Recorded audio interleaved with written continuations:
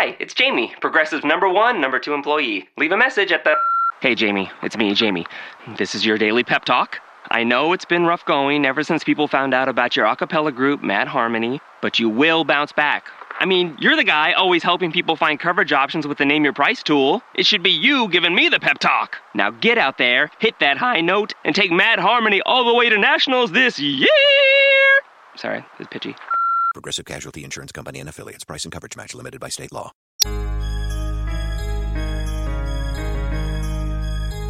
Romy Mac. Hey, this is Romy Mac, and you're listening to the Interview with Rome podcast.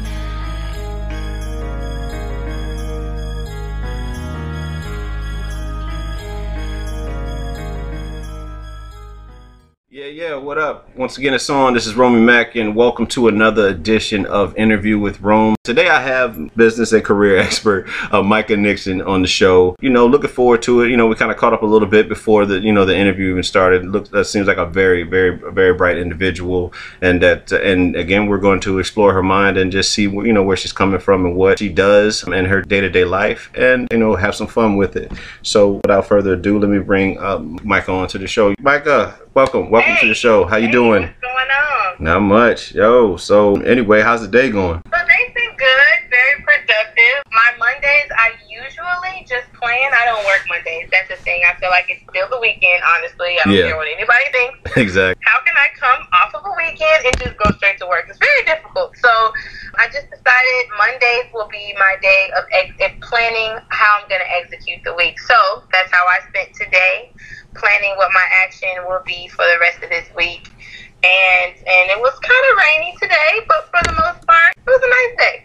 Well, that's good.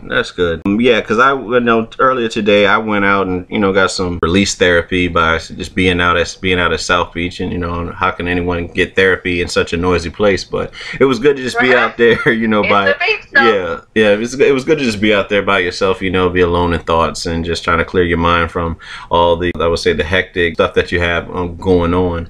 But we'll go ahead and open up the the interview with who is Micah Nixon. So when I saw that question, I was like, I like questions that make me have to think a little harder than usual. Yeah. I think it's very complex. It's a complex question. Who is Micah Nixon? So I would like to go on and say everything that describes me, right? Okay. But I think on the grand scheme of things, who is Micah Nixon? Micah Nixon is someone who wants to leave a legacy, someone who wants to not only support any dream that anybody that I know or that is around me, like I want to actually ignite a fire in people to actually do the things that they really want to do, and find the passion however they still find it, and so I've always been super compassionate and very caring, very loving, very supportive with all of my friends. Like, brief story. So my best friend got pregnant when I was a junior in college, and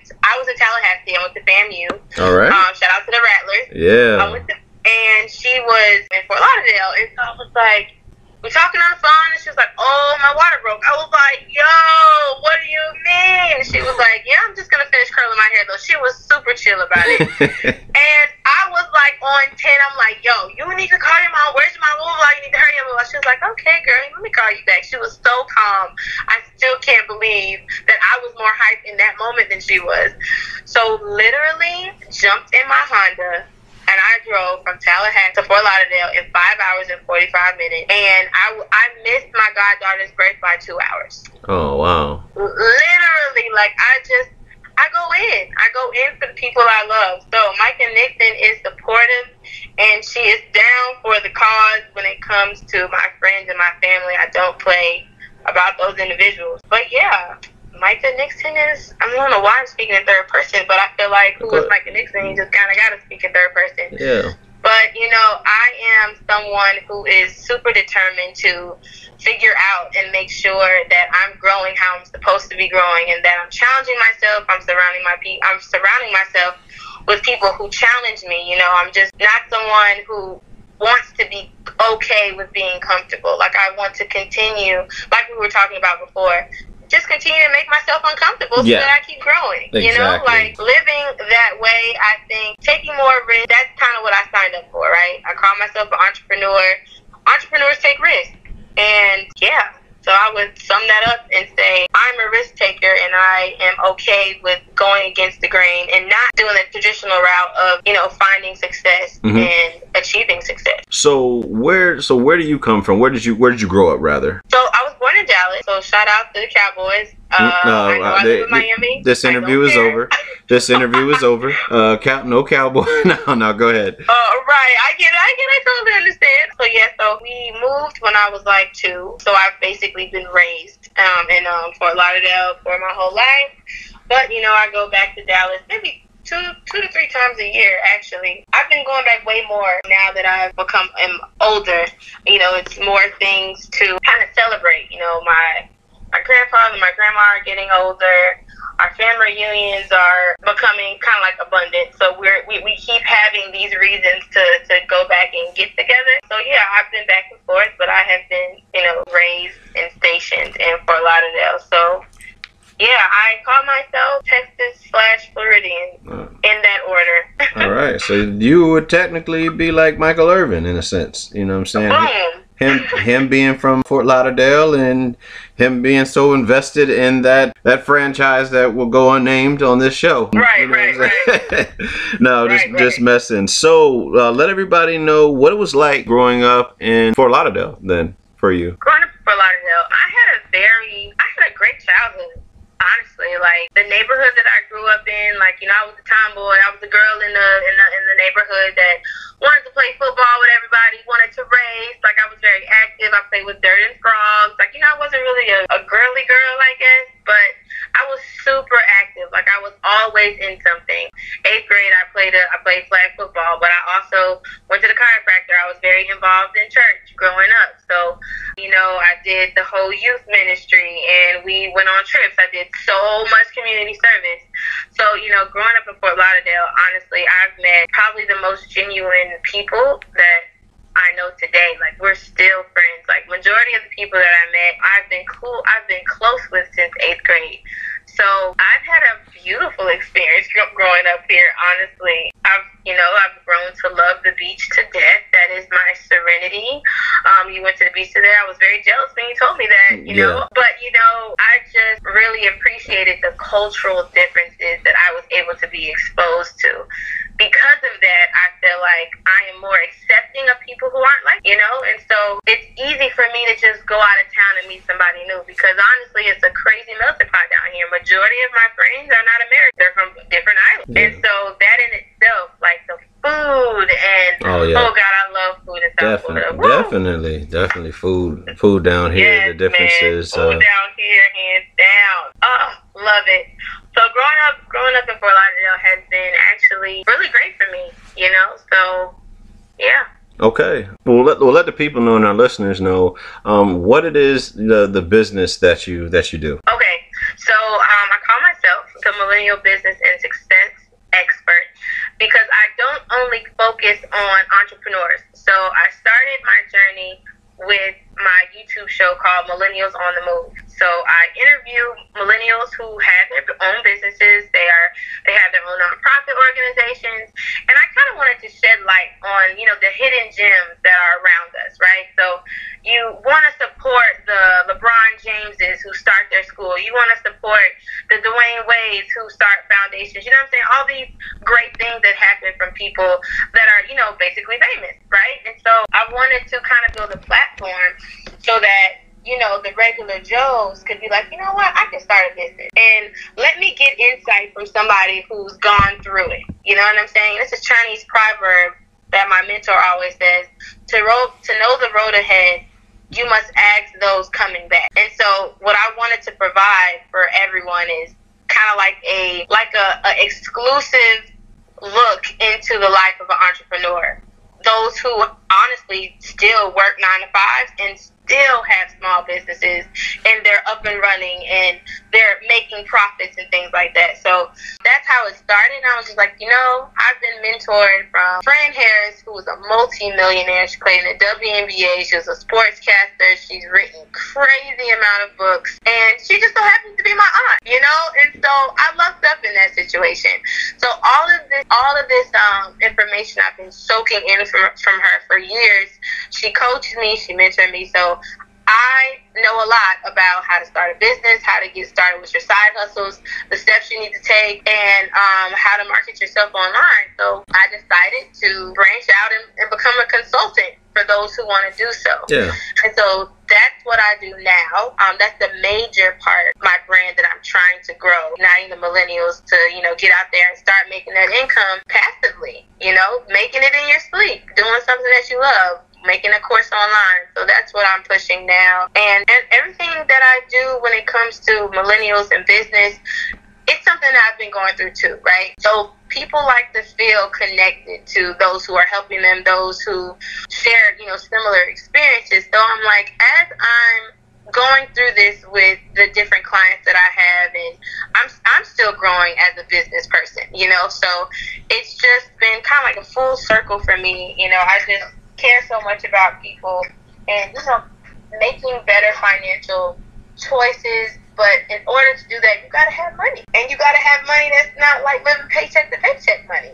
And so just kind of helping them think outside the box, the bigger picture. Credit, yeah, it's cool, but what if you don't have to use credit because you have enough money? You know what I'm saying? Like, I'm just trying to get them to understand the level of importance when it comes to creating your own income and your success. So that's my mission of Millennials on the Move and being the millennial business and career. All right. Well, you seem to cover the next two questions, so I'm going to skip those. That was smooth how you did that right there. But I'm going to ask you this: how long have you been doing your podcast? My podcast, I've been doing my podcast for 2 weeks.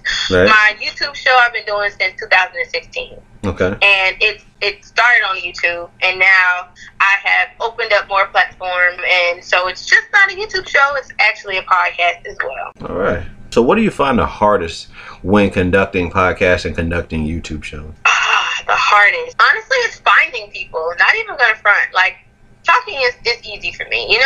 People are interesting. Yeah. And I love discussions. I love getting to know people. So that part is piece of cake. But finding these individuals, I had to slow down my YouTube show.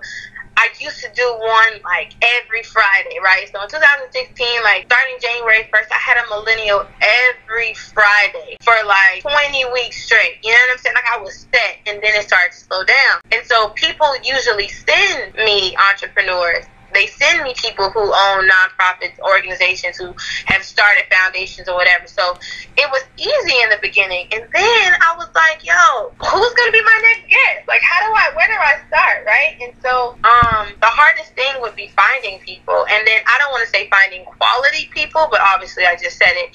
But honestly, finding quality people who have a standing business or nonprofit, you know what I'm saying, who are not just, and they're scamming us.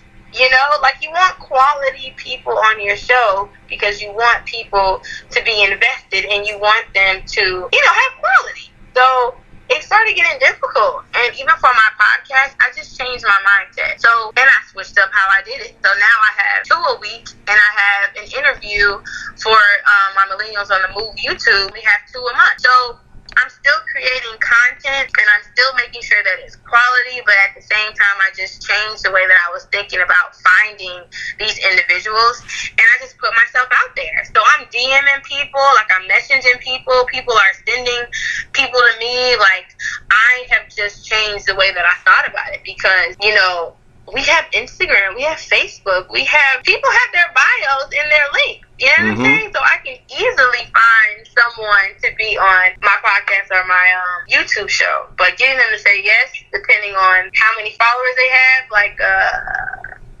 if you got over 50K, I still be shooting my shot. I'm not going to front. You got to shoot your shot. But, I think that will probably be my next challenge is getting people to respond to me. But and that's what same for me too, because there's a couple people that I've tried to reach out to just to, I mean, what's the worst they're gonna say?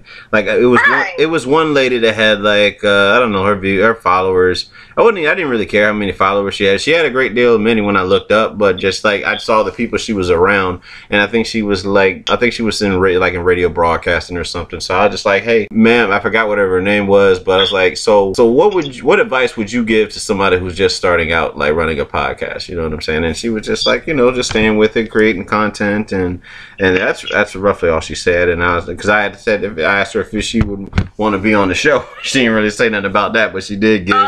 She found a way to skip by that. I didn't want to call her out on that, but if I remember who she is in the future, and then once I'm established, and I'm like, I remember when you did this, you know what I'm saying? We'll joke about it, but it's nothing, you know what I'm saying? It's just like I'm not there yet, and I know I still feel like even with 2 years into doing this, I feel like an intern. You know what I mean? Right. So, it's just a matter of just, working on your craft, sharpening the knives. So whenever it come time to like the battle, that we're ready, whenever opportunity knocks.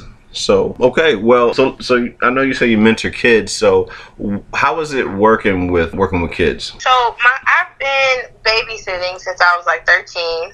I've always had a love for children. Like, they just intrigue me. They're my favorite people on the planet. I have the most patience for them. I just have this love for kids. And it's just like, I feel like I was just built for this, right? So, mentoring kids, I didn't start until 2000 and like mentoring, like that is my title. I didn't start doing that until like 2013 when I graduated from FAM. So I joined this program called City Year Miami. If anyone who has graduated from college, they need to sponsor me. If anybody has graduated from college and they have no idea what to do, or they just want to take a year off, joining City Year, honestly, they pay your loans. They give you a grant at the end of your service, but it gives you an inside scoop on the school system, but also into the lives of middle school kids who are potentially on the verge of dropping out, right? So I wasn't a savior, because we weren't there to save them, but we were helped to aid them in that thing they called adolescence, right? So I was there from the time school started to the time school ended.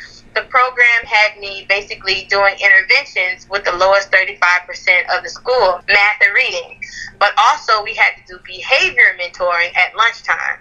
So you have your little groups and you guys discuss, so it's the socio-emotional component of mentoring, right? Seeing where they are mentally, how they're connecting emotionally, things like that. So when I had an exact impact that like really was like, oh my God, I'm supposed to be doing this. Like, one of the girls that I met probably like the first day of school, she was holding this boy's hand. Mind you, these are 12-year-olds. She's holding his hand and she gave him a kiss. I was like, excuse what? You just kissed a boy in front of a teacher, essentially? Like, I was never that brave. I would never have done that. And so she kind of like rolled her eyes at me. I'm like, okay. So it was what it was. Yeah. And so the next day, I was monitoring the cafeteria. And then she looks at me, she sizes me. And if anybody doesn't know what sizing means, basically she looked me from head to toe with a resting B-word face. So she sized me, and I was just like, what is this? So I was like, you know what? Teachable moment. I'm not 12. So what's the point of me getting an attitude with a 12-year-old? I'm an adult. So let me handle this how an adult should handle it. So I sit next to her, and I'm just like, did I do something to, hurt your feelings, or is there something that I need to apologize for? So I'm sure she wasn't expecting that, because she goes, no. I said, okay, I just want to know, sometimes you look at me a certain way, but I just want to make sure I didn't do anything to give you the impression that I tried to hurt your feelings intentionally. Let me know if I do. We can handle this like adults. You can come talk to me about whatever, blah, blah, blah. I'm saying all this, trying to take the high road. She still rolling her eyes and was like, whatever. I said, cool, okay, I did my part. So the day goes by, and then after school, we do tutoring. So I'm tutoring in the lab after school, and somebody says, Miss Micah, somebody's here to see you. And I was like, who? And so they tell me her name, and I'm just like, okay. So I went out there and I was just like, what's going on? She was like, remember you said I could talk to you like an adult? I said, yeah, I do remember saying that. She was like, well, it's not you. I just feel like my mom just, and then she just started venting, right? So it had nothing to do with me. Her attitude, everything. It wasn't about me. And so the moment that I realized mentoring changes people's lives, you know what I'm saying? Like, she just needed somebody to talk to and did not know how to say it. So the moment that happened, I was like, yo, I'm sold. I'm mentoring for the rest of my life. You know, like, I just get so filled with the intrinsic reward, you know what I'm saying, of being able to help somebody get through something that's so difficult, especially when they feel like they have nobody. So, you know, I did not, before working with that middle school, I did not like middle school kids. I just wanted the 0 to 5-year-old babies, the ones that listened and loved you no matter what you said, and no talk back, no logic, no nothing. But after, you know, working at that middle school, it just changed my perspective of that age group. And now I can work with any age group. So there was some growth that happened on my end. I was judging them way too hard. So mentoring is super rewarding. That's what it sounds like. What would you say is the best part about the many jobs that you have? But I would say ultimately, altogether, your job, your main job. What is the best part about your job, in your opinion? That I can work whenever I want. I can go and come as I please. I can go out of town and still be working. I can go to the beach and still work. I can literally go and come as I please. I can wake up whenever I want. I can go to sleep whenever I want. It's just the luxury of being on my own time. I am my own boss. That feeling is unmatched. Unmatched. Like I said earlier, Monday is not a regular weekday for me. Monday is planning how you're gonna execute your week. Most people go to work on Monday, and that's cool. You know what I'm saying? But I just create what works for me. And that is the most rewarding part of all of this. To be completely honest, I set my own schedule, and I answer to myself. I like that. I like that a lot. So what is the worst part about your job? You know, I think the worst part of my job is I'm the only one doing it. I don't have most friends that have the same lifestyle as me. So my free time and their free time it looks drastically different. You know, so when I want to, let's just say, maybe go out to eat or hang out or maybe go on a trip or something like that, you know, their schedules are just different from mine, you know, and then the struggles that I have kind of don't go with the struggles they have. So I'm working on website maybe 2 times out of the week. And so the technical support that goes with that and me troubleshooting if something doesn't code correctly or whatever the case is, like, you know, we just have different struggles. But I think because I'm the only person full-fledged 100% entrepreneur, they can't really relate to me, you know? Yeah. They can't wholeheartedly relate to me. And that's where networking events comes in. And it kind of helps meet people who are doing what I'm doing, not exactly what I'm doing, but the entrepreneur role, you know what I'm saying? Like, just making their own schedules and trying to basically be your own boss. That's really hard, you know, because I have to keep myself accountable. You know, when I drop the ball, nobody's there to say, oh, you're fired. But if I say, you know what, girl, it's cool, and pat myself on the back, then I'm also not growing. You know what I'm saying? So it's a small downfall to it, because if your discipline isn't on point, then you can definitely fall in the hole of, you know, you living life as free as a bird, but, you know, you got bills, sis. So you need to make something shake, you know? So that would probably be the hardest part, is that I'm the only one doing what I'm doing, how I'm doing it. Okay. So you had mentioned earlier, obviously, that you are a rattler. So I want to ask you, what are some of your favorite college memories? Favorite college memories? Oh, man, Set Fridays. Any FAMUans listening to this, Set Fridays, literally, like, it's a huge block party in the middle of our campus on Fridays. The DJ comes out, they have different vendors selling different shirts and FAMU apparel, and you know, they got the barbecue man on the side of the road, like, just the whole fellowship, you know, I like that word. The fellowship of the campus, like, everybody's there, like, you got the Delta strolling, you got the Q strolling, like, just the culture, you know what I'm saying, of FAMU and going to a historically black a historically black college and university, it's just like none other. Honestly, like I miss every part of FAMU. And so a memory that just stands out to me is the Set Friday. Set Friday was a very big deal. Like you skip class to go to the set. You know what I'm saying? Like it was just a big deal, you know. And so another memory from college is kind of like living on my own and making it work, you know. So living in my apartment and paying bills, like a 19-year-old paying rent, you know, and making sure you're budgeting properly. Like, I felt like I was doing something right. You know what I'm saying? Like, it just felt good to not necessarily have the quote-unquote know-how of rent. Because, you know, you live with your mom and your dad or your guardian, your grandma, whatever. They don't really bother you with bills. At least that was I'm not going to speak for everybody else. That was just my experience. I was very money conscious. They told me what was going on, but I didn't have to worry about anything. And then I go to college and I just have to grow up real quick, right? So I think the opportunity that I had to basically adult, I nailed it. And I didn't nail it effortlessly, but I pretty much nailed it. I'm back in one piece. You know what I'm saying? Like, I'm not in debt. I didn't get evicted. You feel me? I pay my bills on time. Like, yeah, so definitely just growing up, Tallahassee, like actually getting my first taste of what it feels like to be an adult. I didn't write this down, the question, but I think it's important for like the young listeners, especially the young black listeners that are making their decisions going into like higher learning and stuff like that. So why would you choose? Why do you feel like or I guess I'll ask you this: is it important to you that you attend more or you prefer attending a black college versus a historical black college versus, you know, the traditional university?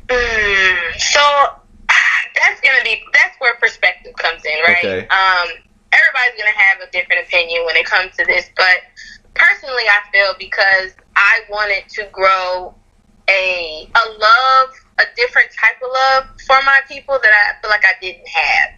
You know what I'm saying? Like for the most part, I went to black schools my whole life. Private school, 1st to 7th grade, they were all black. I was homeschooled maybe 1 year in middle school. 8th grade, I went to kind of like a multicultural, but for the most part, 95% black. So I've attended black schools my whole life. But the whole stigma behind, if you go to a HBCU, that means that when you graduate, your degree is incredible and blah, blah, blah, just because it's a black. It's so much controversy that goes into that. And I know that's why a lot of kids are scared to go to HBCUs, because they feel like when they apply for a job and they see Howard or they see FAMU or they see Savannah, they're going to be like, oh, your degree does not compare to an FSU degree. Your degree is not comparable to a UF degree. You know what I'm saying? So that is just basically what this country was built on, and I'm not going to go off the rail on institutional racism and all that jazz. But what I will say, I just wanted to be taught by black professors. Like, that meant something to me. You know what I'm saying? So that was an individual thing that I wanted to experience and just grow a deeper love for my culture. I was not really into black stuff. You know what I'm saying? Like, if I can, I guess break it down, it's just like, the whole black history facts, Martin Luther King, Maya Angelou, Sojourner Truth, Malcolm X, like, the typicals. But I just wanted to know more about who I was, and I felt like the best way to do that is to be educated from people who look like me, So for those kids who are struggling choosing what university to go to, I wouldn't necessarily say write off HBCUs, because you think that your degree won't matter when you actually start applying to these jobs, because you are going to matter in that interview, not what your degree says. Now, it may hold some type of weight. It may have a clout behind it if you attended Florida State, and let's just say the person that's interviewing you is also a Seminole, right? But also that person could be an HBCU graduate. You know what I'm saying? So I just want people to go to college for the reason they want to go to college, and choose the one that resonates with what you want what experience you're trying to get out of it. If you're trying to go to law school, go to the best law school. You know what I'm saying? Like, if you want to be a pharmacist, go to the best program that has the best pharmacy program. You know what I'm saying? So I think kids need to focus on the why when they're choosing the college, not the where. you know? So I'm all for HBCUs, and I definitely feel like I just don't want to see them go. So we need people to go to them, you know? So if you want to attend HBCU, go ahead. It's an amazing experience. Yeah, so Pumpkin, my daughter, if you're listening, take heed and listen to what this young lady has mentored you on about that, and know that I love you. If you are listening to this, I miss you too. And yeah, so about two more business related, and then we're gonna switch to like the personal side. So where's one place you would like to visit in the world, and why? West Africa. My mom just did African ancestry. My brother did ancestry. And because I am such a proud African American woman, I think if I'm going to travel somewhere, you know, I can go anywhere, but I want to go there. I want to go to West Africa. I want to go where it started. You know what I'm saying? So when I find a specific location in Africa, like West Africa, that I want to go to, that my tribe may resonate with, or my family may be, our ancestors may like be from like specifically, then that's where I would want to go. Right now, maybe Cameroon, Uganda, possibly the Congo, yeah. So like in that area, West Africa, definitely. Okay. And lastly, so how do you feel about social media and the consequences that come with using it for business and personal reasons? So dang. So social media in itself, it's supposed to be social, right? So Right. I'm super excited that people are able to express themselves. Those who felt like they couldn't talk to people before because having conversations, I guess, is getting super difficult for people to do. So social media is an outlet, and I think that it's a great outlet. But I also think it can get you in trouble. I also think oversharing is a thing now. I feel like, you know, no one really feels anything because everything is just always on Front Street. You're always scrolling, seeing the news, like what's happening in the news. Like you are super wrapped up in, you know, the limelight and famous people and what they're doing, how many kids they're having. You know what I'm saying? Like you just have such this overload of socialiting. Essentially, you know, it's like may take away from where you're trying to go, where you are going, because you're so caught up in it. But I'm so appreciative of the business aspect of social media, because it's a platform for businesses. It's a platform for people who are trying to get their product out there, who are trying to market in a different way, market to a different audience. You know what I'm saying? Like social media in business has changed the game. Like every company is on social media, and if they're not probably surviving and thriving how they should be. You know, it's the way of the world. That's where it's going. Everything is social media. So if you are in business, get into it. You need to figure out how to do Facebook ads. You need to figure out how to run ads on Instagram. You need to figure out how to campaign. Like those things are really important because that's the way business is going. So on one end of the social end, yes, I appreciate social media, but personally, it could possibly screw you over in the end if you overshare your feelings on politics, your feelings on racism, your feelings on the LGBTQ community. Like you just have to be very sensitive of other people, because especially if you're not if you don't have a private account, anybody can find that stuff. And you and I were having that conversation.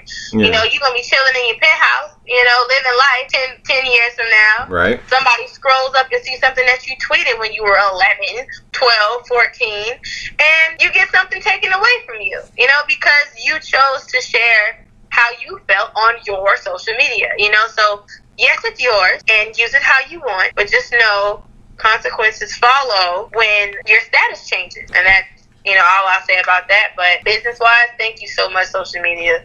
Thank you so much. For sure.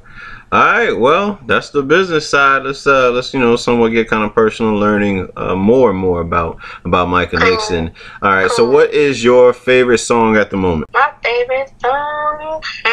You know, do I have a favorite song? I don't think I have a favorite song. You know what song that I blast really, really loud and roll my windows down? Miguel on his Kaleidoscope Dream album. It's called The Thrill. I don't know what it is about that song. I think it's the music in it, and it makes me feel. Music doesn't make me feel as much as it used to. You know, my mom, my dad is super old school. You know what I'm saying? So Isley Brothers, India.Arie, John Legend, what is it? The Ohio Players. Like, I am a super old school kid. Confunction, Blue Magic. Yeah, right. We can go there. I am a super old school kid. So it's like, you a child of funk like me. Yeah, a child of funk like me. Yo, and like I don't feel how I used to feel. Exactly. But that song makes me feel something. And I blast it really loud. It doesn't matter where I am, who's looking in my window, so they are not tinted. You know, this is my jam. It's my jam. Yeah, me and my brother, I coined us, like, you remember Master P, growing up, had an R&B group called Sons of Funk. That's pretty much what I call me and my brother, being raised under my dad. You know what I'm saying? My dad, those records were played constantly. You know what I'm saying? So I definitely get the difference of growing up with it and not even being brought up in that time when the music was released, but having to know. But me, I'm a historian, so I'll look and see when something was released and look and kind of put myself in that mindset of where music was, you know what I'm saying, at that time, and look at where we are now. Like, the soul is left. The soul is definitely gone. I don't feel like we've had R&B in a very, very long time. I feel like there's been music infused. Everything is infused with hip hop, to the point where country music has hip hop in it. You know what I'm saying? So it's just like, what are we doing here? You know what I'm saying? Like, everything was not meant to be one genre. You know what I'm saying? I feel like everything should be different. You know what I mean? So that's just you know, my perspective on that. But all right, we're moving to the next thing. So who is your best friend? So cool things you asked me that. I don't have one. All right. And I had a series of best friend conversations with my group of best friends. I literally is on my Instagram, and I talked about the whole no new friends situation. And I made a post on Facebook a year ago. How can you have one best friend? It's perspective, you know, it's your prerogative. If, you know, this is just the way I feel, so don't come for me. There's no way I can have one. I have, let's see, how many do I have? I have 4. Yep. And we grew up together. We're all best friends. It's like a best friend group thing going on. So, yeah, I don't have one. All right. I'm gonna put a little pressure on you. So if you were to get married, who is the maid of honor? Okay. I hope you guys are listening. I hope they're listening. I hope they are listening right now. They are. They're going to listen. So, you know, I've been in 4 weddings, and I've been a bridesmaid in 4 weddings. And what I've noticed is that people choose maid of honors based on how long they've known the person, right? It's like seniority. But how good of a person has that person been to you, and how well do they plan, okay? If we want to really dissect what a maid of honor's duties are, they are your right-hand man. They talk to the bridesmaids, they coordinate things, they make sure things run smoothly. You are not supposed to be bothered on your wedding day or leading up to that point. Maid of honor has to be organized to the T. Now, if I can say, Leah, if you're listening, you already know you plan seamlessly, right? So it honestly would probably be her. Right. Because her organizational skills and her ability to plan is crazy.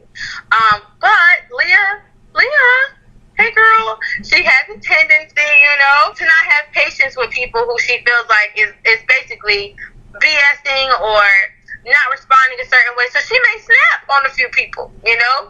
And I don't necessarily want there to be any like saltiness going on. So it's like, you know what?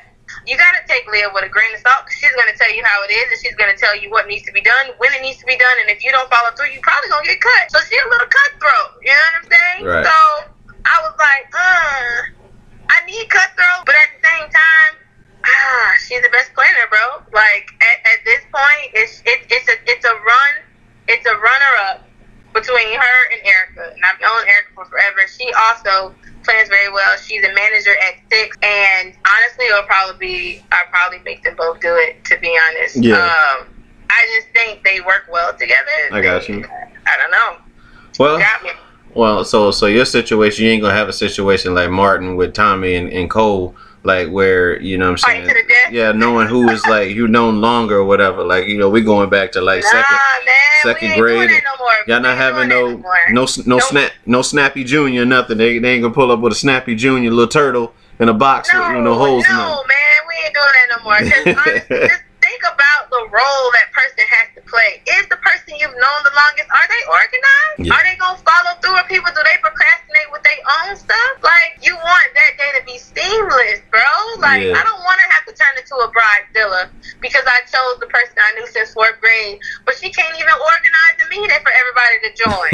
Like, I can't do that. Yeah. You know what I'm saying? So, and I told them all this. So I told them every wedding I was in, I was like, look, this is how mine is gonna go. I hope y'all ain't salty about it, but I'm choosing based on the role and the responsibilities, not who is gonna be what and how long I've known you. I'm sorry, that's just what it is. So, all right, well, ladies, y'all heard it. You know what I mean? You guys can discuss this amongst yourselves, and if you agree or disagree, and take it. right? Like, no, I still think I need to be made fun of. And But take it up. they're pretty cool about it. Yeah. You know, they gonna be in it regardless. So. Yeah, take it up with the bride. So let me ask you the next question. Do you drink? And if so, what's your drink of choice? So yes, I do drink. Currently, it's tequila and lime juice because it has lower calories than any other liquor that I've consumed. Previously, it was whiskey, but whiskey's brown, it's fattening. So I'm still drinking, having a good time, but I'm now caring about the calorie intake when I am doing said activities. So yeah, right. It's tequila lime juice. Tequila and lime juice. All right. And the tequila is Casamigos. It's organic tequila, and it's great. It's very light. The aftertaste is barely there. All right.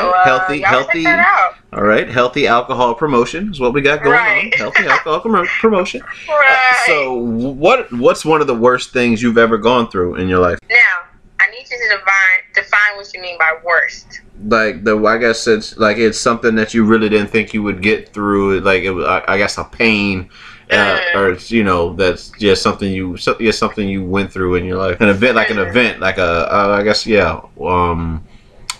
bad event that occurred. I don't know, maybe. Right. Like. So I was talking to my mom about this question because the way that I cope is healthy, right?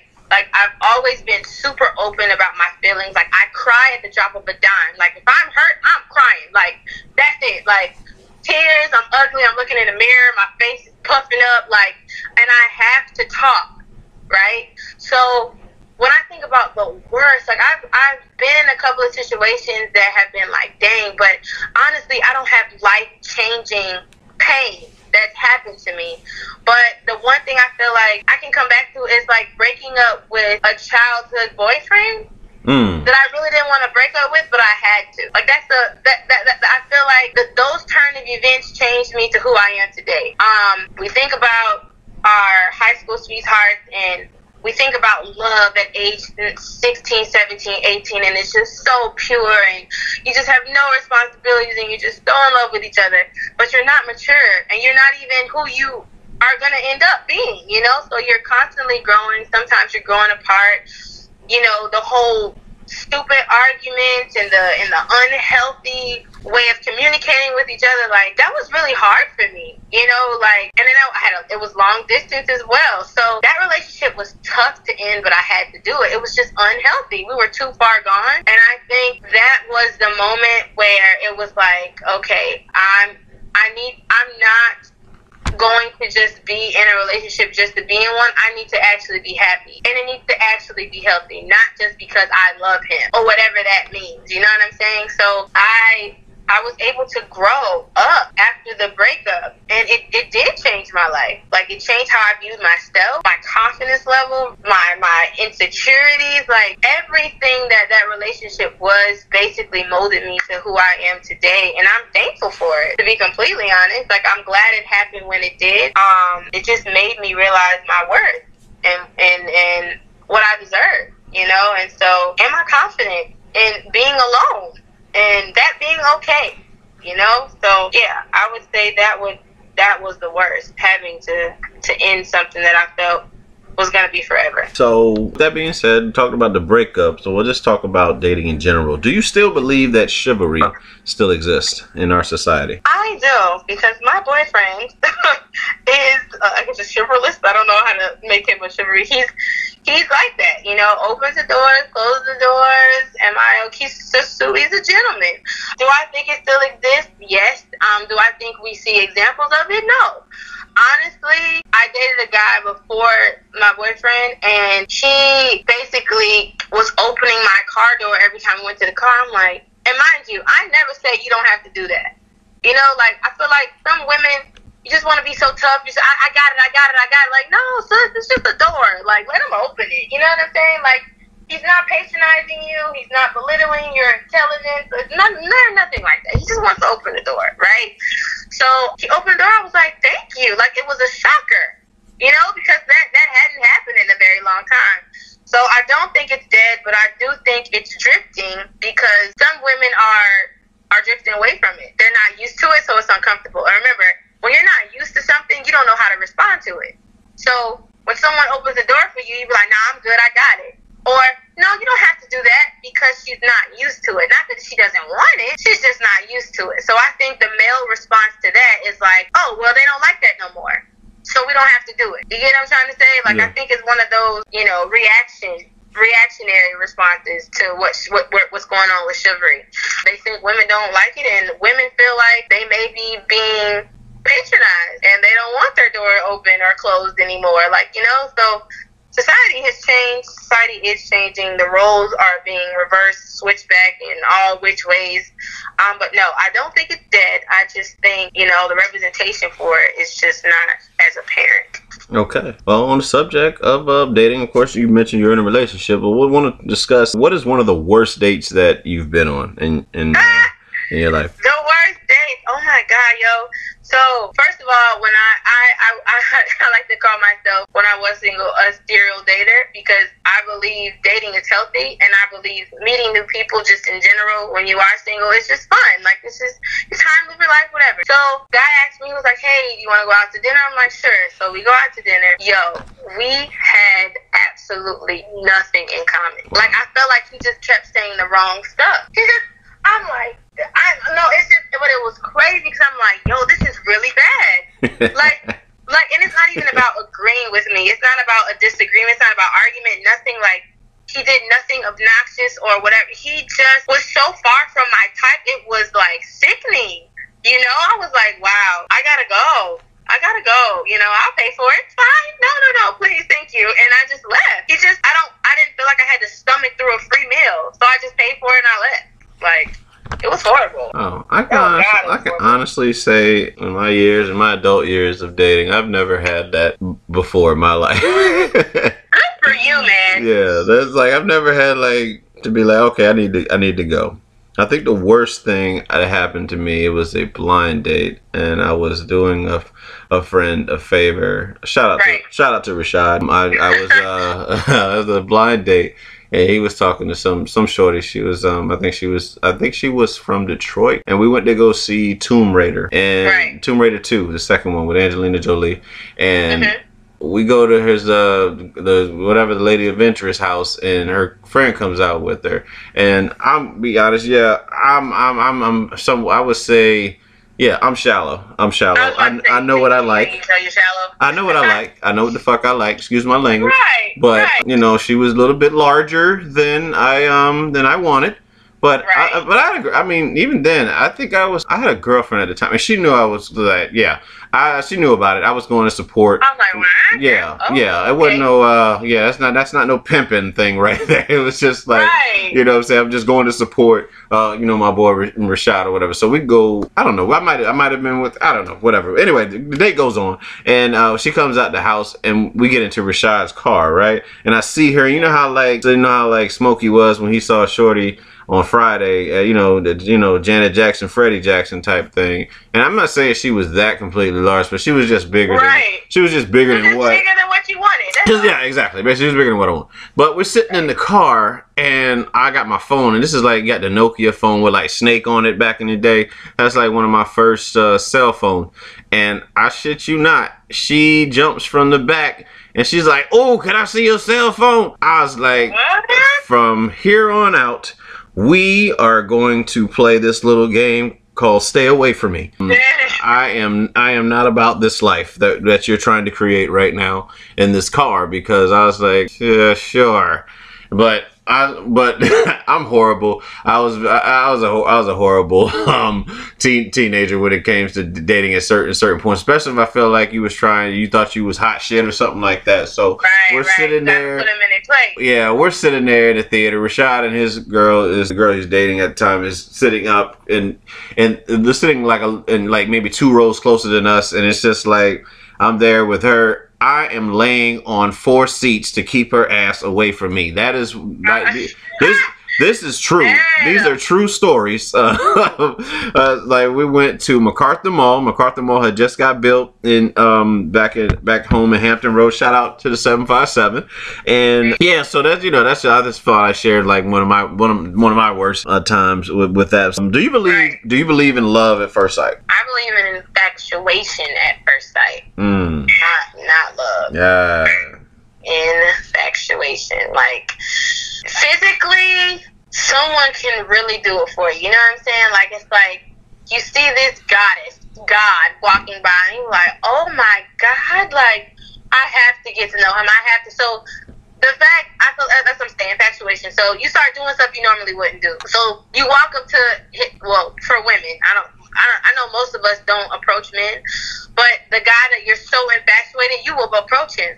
You know what I'm saying? Like, you start doing stuff you wouldn't normally do. You know, I don't call that love. I call that determined to look at this person all the time, because he's just so that to you, right? Yeah. So you walk up to the guy, you ask for his number, and he gives it to you, and you're like melting. Like, oh my gosh, it works. Like, you know, like, so I do believe in infatuation at first sight. Somebody can be so physically attractive to you that you just cannot, and you have to have their number. That's how I feel. Do you feel like you have to go to college to be successful? I don't. And it's a lot of millionaires out here, billionaires, who have never stepped inside of a university or have never graduated from a university. I do believe we live in an age of innovation, and I do believe that if you find your passion, that is amazing, because you can capitalize on it. But if you don't have passion, if you're not talented, you can find something that's already doing well, revamp it, and make it your own, and become a millionaire. You can create syrup, a sauce for a restaurant. Like, there's so many ways to, make it out here. And I don't feel like having a degree is going to stop you from making it. You know what I'm saying? So, no, I don't believe that college is necessary to do, but I do think that college is exposure that I feel people need to think on a different level than what they're used to thinking on. Only because different people from everywhere are going to the university or college that you go to. So you're getting exposed to the way people think, they react, they respond to things, like how you have conversation, how you disagree respectfully. Like, you just grow up a little bit. You know what I'm saying? Yeah. So I think college teaches you a lot about life and yourself. So I do think in that aspect, just go. If you don't graduate, okay, cool, but go for the experience, if anything. So that's what I'll say about that. Okay. So what's one of the biggest mistakes you've made in your life thus far? One of the biggest probably not listening to my mentor when she told me I need to be doing what I'm doing right now in 2016. I didn't listen to her. I didn't necessarily feel like I had the answers, but I felt like I had the answers, and I felt like she was telling me something that the person I was then wasn't ready to hear. Like, I just don't feel like I was mentally prepared for what she was trying to make me be, how excellent she was trying to make me be. Like, I was doubting myself and my abilities, although I knew a lot. I've experienced a lot of things. Like, I have accolades, but I don't really talk about those things. You know what I'm saying? So I don't pat myself on the back. I'm super humble about the things that I've gone through and done, because that's just something that I did. It's not something to boast about. But not listening to her and being consistent and staying disciplined in what I thought was actually good for my business and my brand, that is probably the biggest regret I have. Because I just had to start over, you know? Yeah. And I'm starting from square one, and I could be a mogul right now. I could be at the top of my game, but it's cool. Mm-hmm. I feel like things happen when they're supposed to happen. Yeah, Mentally, exactly. I wasn't prepared for that, you know? Everything happens for a reason and happen when it's supposed to.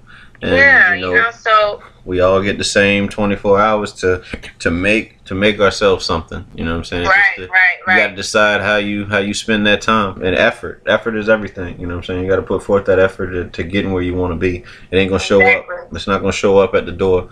So how do you feel about the current state of hip hop right now? You know, I feel like it's just trendy. That's all. Whatever is trending, whatever people can quickly come up with to make a hit based on a song that made a hit, it's just like, it's kind of like, it's repetitive. You know what I'm saying? And things have been done over and over before. People have sampled. That's not a new thing. We've been sampling for forever. But I think what's happening with hip-hop now is just trying to get really big off of just kind of like one-hit wonders and hope that it transpires to something deeper. I don't think hip-hop is storytelling anymore. I think hip-hop is just kind of riding the wave of what people want to hear, riding the wave of someone else's success and trying to revamp it, but it's really the same thing. You know what I'm saying? Like, I'm not really a hip-hop person per se. I'm more of an R&B, soul, indie type person, so I may not be the right person to answer that question, but I think being a hip-hop historian, I think you got a pretty decent assessment of that. It's very trending right now. yeah. The music is trending. Honestly, it's been that way for like the last 6 years. What are we in 2019? It's been that way for the last 15 years, to be honest, wow. as far as hip hop goes. And when you can look back at this, because you were in college from what, 09 to 08 to 13. 08 to 13. So if you can remember your high school days, probably 9th grade or maybe 8th grade, T.I. was starting to get a wave. So he came out with this music, what they call trap music, and then which opened the door for trap music. And then Young Jeezy came out, and then everybody after Jeezy sounded like Jeezy. Couple of years roll by. T-Pain comes in here with this little auto-tune shit, and all of a sudden you start hearing all these auto-tune records. And then we get to a point where Future comes along, and then everything sounds like Future.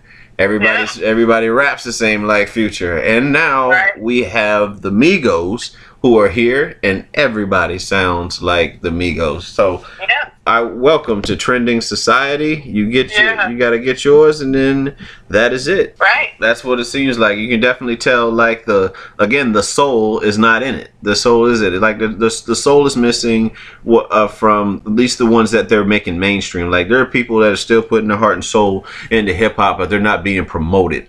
But the ones that these industry labels like to promote tend to be like the main front. There's just not much soul into it, so you really don't feel it. You don't feel it as much. You know what I'm saying? Like, I mean, I say that, and then there's guys like Drake. Drake he definitely puts his heart and soul, as sensitive as he is with his music.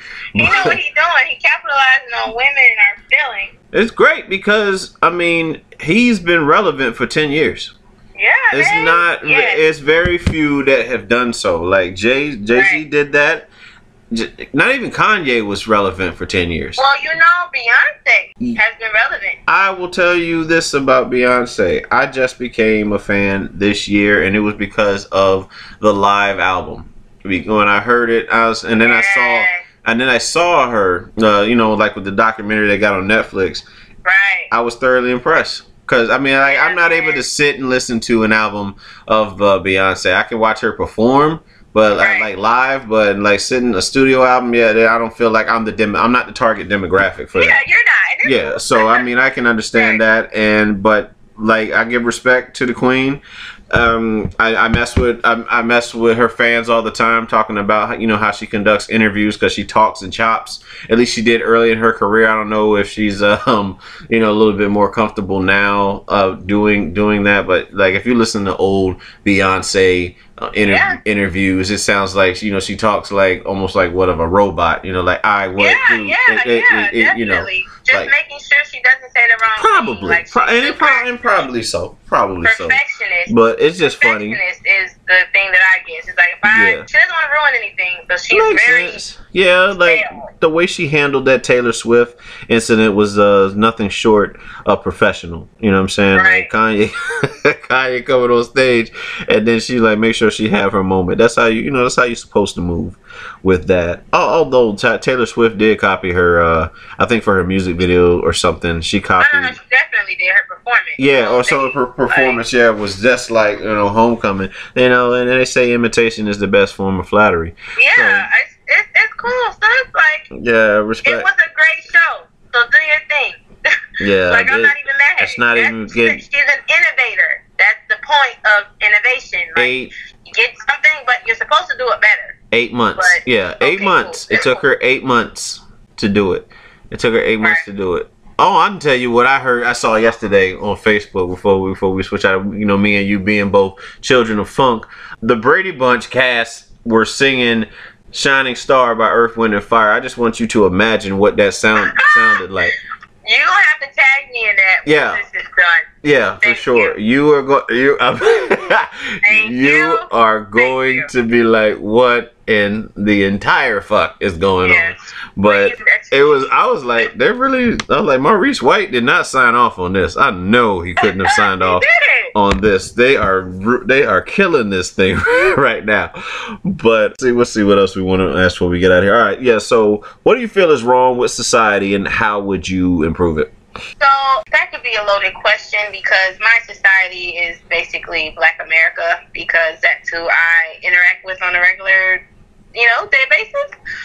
Society as a whole, I do feel like we're becoming really sensitive and desensitized at the same time. When it comes to this overload of news and information, and obviously it's bad news, it's sad news, it's violent news, things that have probably been happening for forever, but because technology has advanced, we're able to get it at our fingertips every waking moment, right? So I think we are overexposed to what's happening in the world, and we have too much of a privilege to feel that we can speak on certain things that are not our business in a sense. You know what I'm saying? Like, and social media for one has made this happen. Like now we're able to comment on someone who is famous and what's her name? Alicia Curry. They dragged her. Aisha Curry. They dragged her. And so I feel like we're in a society where everybody's entitled. Right? Everybody's entitled to feel and say whatever they want to say to whoever they want to say it because of social media and because the internet. You get to sit behind a phone and be disgusting and racist and whatever. Mind you, these things were occurring before this happened. Right? It's just at our fingertips, and I feel like death has become a desensitized situation. The whole thing that happened with Nipsey, people was chiming in that shouldn't have been chiming in. Yep. Somebody died. You know what I'm saying? Regardless of what he did, he died. Future dumbass said that he is just as influential as Nipsey Hussle. I said Russell. Nipsey Hussle. He said he's just as influential. You better sit your Scottie Pippen wife stealing ass down. I can't. Yeah, I was like, come on, man, like this ain't the time. This ain't the time. And then that is the thing. It's not the time. It's not the time for most things people are doing in our society. And I have to keep going back to social media because it's creating this false sense of reality. It honestly is. And so what I think we are struggling with is identifying with being human. It's time. I think we've always had that problem when it comes to differences in skin tone and ethnicity. We're all one race, by the way. We're just one race. We are different ethnic groups. We are the human race. That's it. So when you start thinking about all these differences and people aren't respecting those differences that come with your skin tone or your culture or whatever, we just are not seeing each other for being human. And that is our major problem today, is not being able to connect with humanity. Yeah.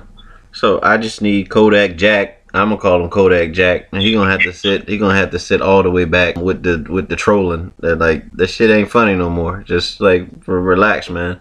Like you gonna end up getting like the way he was trolling T.I. a couple weeks ago, and talking about his kids was ugly, his wife was ugly, and oh Lord. But you know, and that's another thing. I feel like how you were raised is how you basically respond to people. Right? So it's very difficult for me to, like, mind you, I do feel like he should stop talking. Like, J. Cole said it the best. I wish he had a mentor. I wish he had better guidance. That's all. Because he doesn't have anyone in his corner telling him the right thing to do. You know what I'm saying? So that goes from, that hit the sensitive area to me, because it's like people go through things in the way that they're raised in their environment very well, you know, affects the way that they handle people in their lives and situations. And he's from Pompano. Yeah. You know what I'm saying? Like, this is how they deal with beef. Mind you, because he's big now, you know, it's like a public thing, but he's been handling stuff like this. But now that he is in the limelight and he's dealing with other people in the limelight, he's just doing what he's been doing. All I know is that we just lost a young man yesterday in Sunny Isles, you know, in front of the Trump International Resort. It's somebody named something Bands. I don't know, some Chicago rapper with the last name Bands in it, but he was killed. Oh wow! Just on, I'm pretty sure on nothing. You know what I'm saying? And because he's not as big as, you know, Nipsey Hussle, people aren't going to value his death, but a man died. You know what I'm saying? A young man died on probably on some silly shit. And they shot at NBA, I guess some guy named NBA Youngboy. I'm not too familiar with like a lot of the current artists. I'm like as far as their music, but I'm aware of like their names and stuff like in the industry. But them being so, you know, just being so young out here and getting involved in shit that's not even going to matter 2 years from now, let alone, you know what I'm saying, 10 years.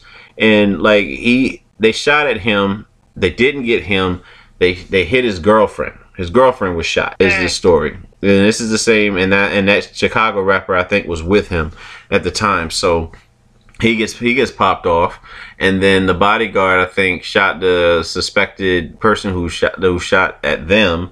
So I mean, it's just a whole lot of like, what for? You know what I'm saying? Like, what are you doing? What is the whole reason behind all this shit? Why do you hate me so much? That's the question. Why do you hate me enough to shoot me? Yeah. But that's you know, something that's gotta change in this society, especially with social media, you know, egging everything up. I'm so glad that when I was in middle school when Pac and Big was killed. So I'm thankful that there was no Twitter, no Instagram. Oh yeah, definitely. Oh my God, Pac saying that, you know, I fucked your wife. That Twitter would have lit up. You know, a whole bunch of memes. It would have been blood. Yeah, it would have been a lot of bloodshed. A lot of bloodshed, and you know what I'm saying. So it's just like you got to look at and looking back at everything that they went through. There was a misunderstanding. I mean, there's so many conspiracies about what actually went down with that, but only those two men and I guess the people that were involved knew about what was happening. But it affected so many people when the media is broadcasting this thing, trying to bank off of it, you know, for hip hop. And you know, that's just, I don't know. They gotta figure something. We gotta figure something out with this whole this whole thing. So, what do you see yourself in 5 years from now? 5 years from now, yeah, I see myself down the line. Like, my curriculum will be written. I will be one of the top millennial business experts. I will probably be married. I probably will have a kid. I will be at the peak of my success level. You know, like, I will be financially secure and comfortable in every single way. And I will be debt-free, number one. I just see my business flourishing. My family is also building a mega sports complex in Dallas. And, you know, it's the first family business. And so I see myself being a major part, you know, in our family lovely endeavor, and just being a part of it, you know, just doing my thing, living life and growing and flourishing and, you know, skin glowing and stuff. That's where I see myself in 5 years. All right. And how can our listeners find you on social media? Okay. So on Instagram, you can follow my business page, Millennial Biz Brand. Millennial is a very difficult word to spell and say sometimes. So Millennial, MILLENNIAL is how you spell Millennial Biz Brand. On Facebook, just Micah Nixon. On my website, www.micah.nixon.com. And also, if you are interested in joining my free webinar, Idea to Income, the link is in my bio on my Instagram. So go to my Instagram, click the link in my bio, and figure out how you can start, you know, these side hustles so that you can create some income so you can be debt free and travel and spend money on what you want to spend it on and not just bills. That concludes me asking the questions. That portion of the interview now is roughly, I would say, still on you, but you get to ask me any 3 questions you want. I have to be completely honest, and then we go from, and roughly just go from there. So have at it. The floor is yours. All right, sir. So what do you think you're getting out of having your own podcast? What I think I'm getting of having my own podcast is having a voice, and also a platform where others like yourself can come and just talk about what you can do and help other people. You know what I'm saying? So like, I feel like that's the end game for me. Like the reward, right. the reward in it all is being able to help others see that they can do exactly what we're doing. Like it's not right. something that's not obtainable. You know what I'm saying? Right. Like I guess to quote Jeezy, I'm 10 steps ahead of you, not 30. You know what I'm saying? So it's like right. you can, these are something that, you know what I'm saying, that you can do. It inspires others, it motivates others. And be like, oh man, I'm like, for those that actually know me and be like, oh, I remember when he used to do this, like not doing what I do now. So to be able to create a platform, network with people, and met some beautiful people along the way. Some people that have, you know, like their hustle is just unbelievable. You know, one like yourself. You know what I'm saying? Everything that you got going on, Micah, it's insane. You know, you're super dope, and I love it. It's inspiring. You know what I'm saying? You know, it makes me want to just turn it up just a little bit more, because if you can do it, I can do it too. You know what I'm saying? That's pretty much that's how that goes. So yeah, I guess that's probably the best way to answer that question. So I see that your favorite movie is Lion King. One of your favorite movies is Lion King. That is affirmative. That's affirmative. Boom, let's talk about it. It's my absolute favorite movie. So tell me why it's one of your favorite movies. Well, one of my favorite movies as a kid, I always felt like it was like the first what I consider black Disney film, even though it's played with, right. well, I guess because it's in Africa. That's probably the only reason why. But, you know, a lot of things didn't make sense to me. Like how Simba was convinced that he did, you know, he killed his father. As a little kid, I was sitting there like, well, I know he watched his dad fall. And you couldn't help him. Yeah, you know what I'm saying? And how is it that you could see your dad, but you couldn't see your uncle standing above the ledge? Oh my God! I will, you know, I will analyze a Disney film like why is Winnie the Pooh broke as hell walking around asking for food all damn day? Like that's but Lion King, just of course the music. Like when I was a kid and I was 9. Yeah, 94. I was 9 when The Lion King came out. So like when they used to play the trailer during like the Aladdin VHS, like, and that's I was like, what is this? You know what I'm saying? Like the colors is bright. Like they got the flamingos coming out the water, seeing Simba being raised. It was just. What's up with his antelope and cheetah? I said I want to be a part of this, and then just like.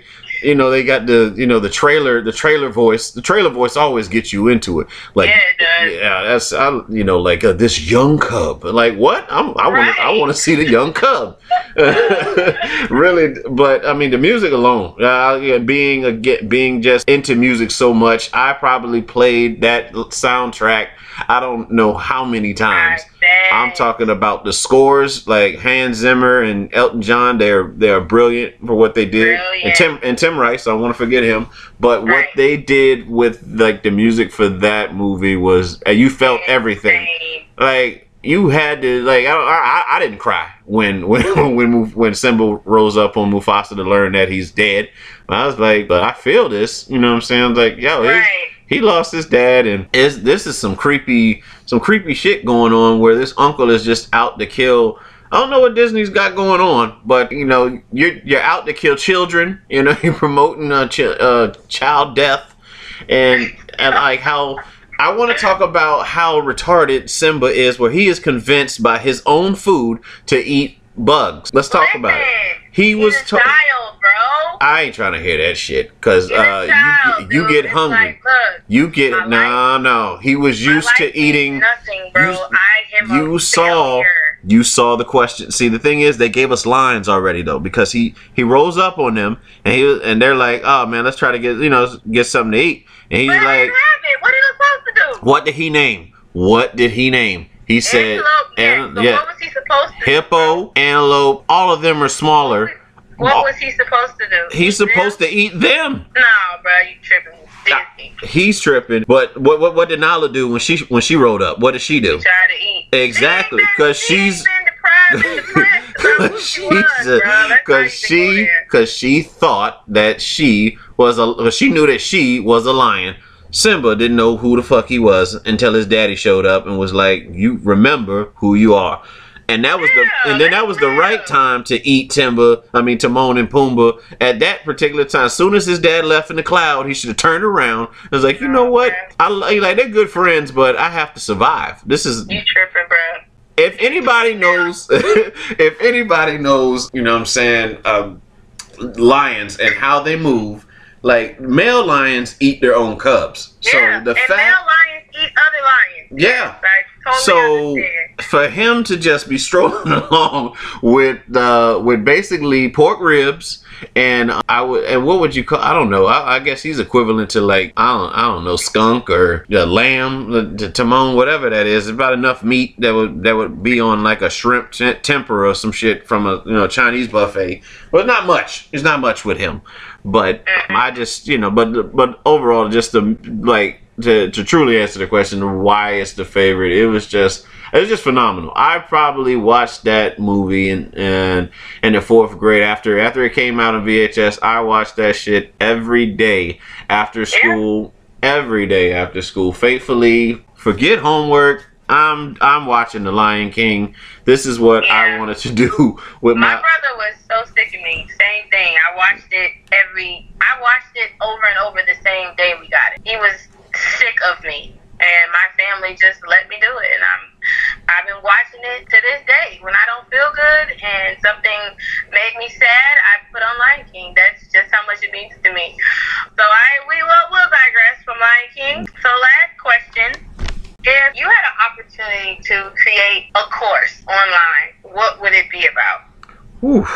A course? It would be about, because anybody that knows me within this year, that they probably say, they've heard me say this so like at least 100 times around them. I would create a course called Match My Energy. And what I mean by that is that, we tend to, again, like a lot of people with big hearts, like big-hearted individuals are the ones that get hurt the most because they care the most. So I would create a course on it, like, okay, I'm not telling you not to be nice to anyone, but I'm telling you to be genuine. You know what I'm saying? Make sure that what you're doing is like you're not expecting anything in return. And also know when you're doing too much for someone and they're not doing it in return. You know what I'm saying? Like you're pouring all your heart into a particular individual. You're pouring all your heart into a job, but they got you working all the time. You know what I'm saying? Like there's nothing that comes around for you. You know what I'm saying? You're always making sacrifices for them, but there's no come around for you. So it's just like match your energy. I would basically explain how I would explain how I would feel like is a better way of living, so that you don't get yourself in a position where you start to feel like isolated or depressed from just trying to be nice to everyone. Like you pretty much put yourself in that a predicament where you teach people that you come second. You know what I'm saying? And you have to show people that you matter and that you value yourself. And and move forward like such. That's probably the best way to describe that course. That's a brilliant question, I would say. Yeah, I'm just saying, and you should do it. Yeah, for sure. And we're gonna get together on that as far as how that can even be possible. Got you. And I believe you. Because you got everything going on. You do everything. You teach little kids, and you know what I'm saying, you got little girls doing Bernie Mac to you. Looking you up and down like she want a piece of you. Like Bernie say. So that's really a great thing what you're doing for the kids, and just for all of us now. Consulting and putting people to put their best foot forward, and knowing that they can do it. That's what I got from everything that you've told me about yourself, and I'm very grateful for your presence on the show. And thank you for having me. Yeah, for sure. Come back anytime. Like I said, I wanted you to come in, like, be a guest on 2 Cents. I think that'd be great. I think that'd be dope. I have to figure out what probably like the best days for you, because again, like I said, my schedule is I get in where I can fit in, but I would love, Mike, I would love to have you on. I think it would be good for you and Ebony to be on there, and it'd be me and my boy Jeff, and we all got different pseudonyms that we use on the show. So it's Romy Mac, it's Deacon Balls. I'll explain that later. And Sugar Booger, and I've known them pretty much my entire military career. So you know what I'm saying. So they're like that's family right there. And military, at times you're closer to your military family than you are your own. Just the way that rolls. But no, like I said, it was a pleasure. It really was a pleasure having you on and picking your brain for being on the show. And I definitely look forward to being on yours. So what we're gonna do is we've already gave the contact information. So for listeners, thank you guys so much for listening to this recording, and it should be pretty soon. I'll try to get this out as soon as possible. You'll catch trailers. Everybody will catch the trailers and stuff leading up to this, so build that anticipation. But I definitely got a couple key points, some great questions that Micah brought out, a lot of valuable information that I think is really going to be I would say rewarding for those who actually do hear this content. But you know what I'm saying? So for business and career expert Micah Nixon and Romy Mac, this is the interview with Rome. We out. Peace. We out.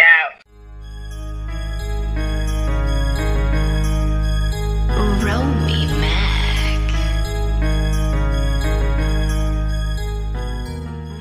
Napa know-how. At Napa Auto Parts stores and Napa Auto Care Centers, get a $25 prepaid Visa card when you get any Napa Automotive battery. It's the best deal for some of the best batteries from some of the best car people around. But we might be a little partial. Anywho, pick up any Napa Automotive battery and save $25. Do it yourself or have it done for you. That's Napa know-how. Napa know-how. At participating Napa Auto Parts stores and Napa Auto Care Centers while supplies last. Offer ends 8/31/19. Right now at T-Mobile, get an awesome iPhone XR on us when you bring your family over and trade in your old device. Because whether you have mom, dad, or a friend on your mind, it's a gift so bold and brilliant, you'll want to keep it for yourself. And most importantly, it's on us in 6 vibrant colors.